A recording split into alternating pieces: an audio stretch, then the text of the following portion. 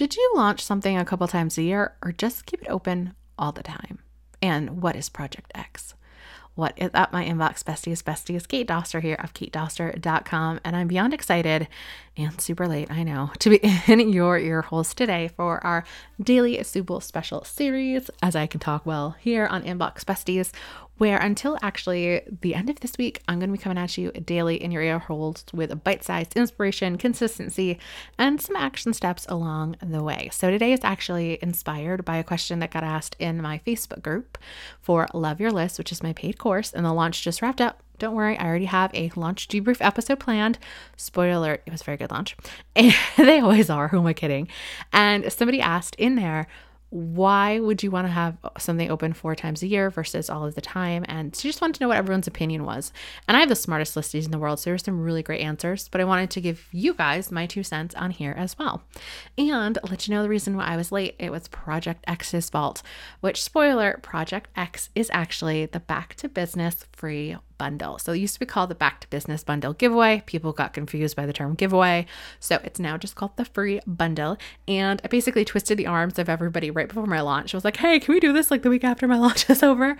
And everybody, I think with the exception of one person, said yes. And I'm so excited. We actually have some new gifts in there as well. Andrea Thompson, which you guys loved that episode of the show. She talked about how she turned her idea into the Scratch Me Not sleeves. She actually, I really twisted her arm. She is giving us access to her live sell on Amazon training. Like, it is bananas. And we have a whole course on there, Facebook ads, and we have Instagram stuff. It is so many returning favorites. It is some brand new things as well. I, of course, am giving away some email templates, and I've already been getting messages from my list. I've been so excited that it was back. So I am so glad. You can go on, head on over to backtobusinessbundle.com.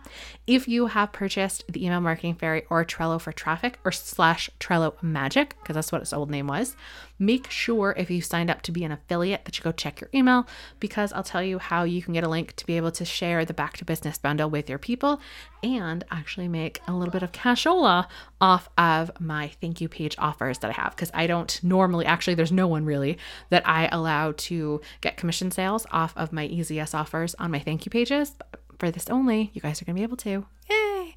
So now that we've got that business taken care of, should we launch 4 times a year or open all the time?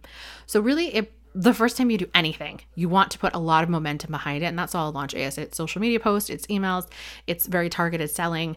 You know, it's something like we did the inbox challenge. I'll be honest, I did not talk about this really at all at social. We talked about it here, but that was it. I just launched to a really hot audience, which is, people who signed up for the waitlist, people who signed up for the webinar series, because it was important for me during this time that I only really talk to people who I know are actively interested. So I did not pitch it to my whole list at all.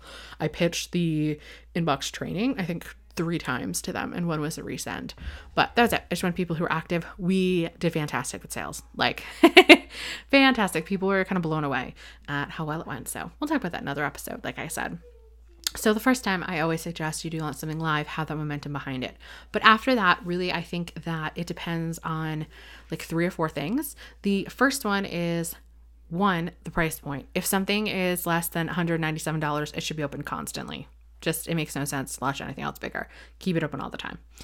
What you can do in order to create more urgency and buying is have bonuses every once in a while, or you can do discounts every once in a while. You can do something special to really bring attention to it if it's opened all of the time.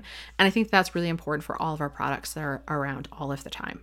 The second thing to consider after price point is how you want people to be able to go through your program. Is it something where you really want to be very hands-on, very high touch? You want to do it almost like a group coaching program, even though, say, it's a course and you want to do your slides, but you want to do them live.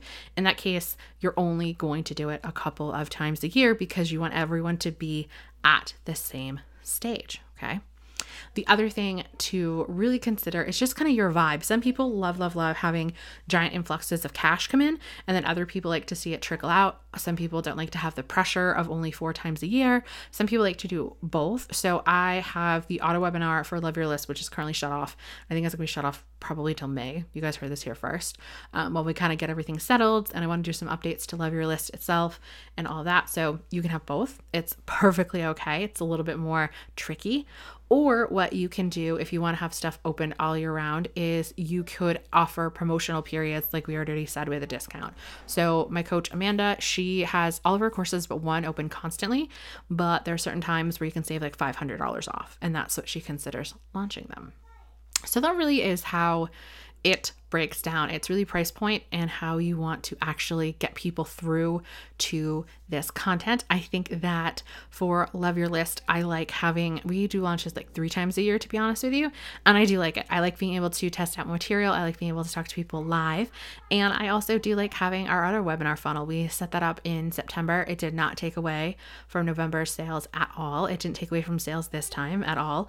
And I think that's really fun to have a mix of both. So that's just me, but it's a bit more of an advanced tip. So I would love to know what your thoughts are on having launches 4 times a year. I think that right now, with everything going on in the world, people are really scared to switch to a launch only model. And I say, even if they can purchase something for $400 from you all of the time, I really do think there needs to be a special bonus that you're only going to do for a couple weeks. It gives you a reason to talk about it and a reason for people to buy now. And that's it for this micro episode of Inbox Besties. If you have any questions at all, you can feel free to DM me, Kate_Doster, and I'll talk to you guys. Thank you for having Inbox Besties in your ear holes today. Why don't we go ahead and make it a regular thing? Go ahead and slap that subscribe button now. And while you're at it, why don't you go ahead and take a screenshot and tag me over on your Instagram stories, Kate_Doster, so that way I can give you a shout out for being a bestie of the week. Later days.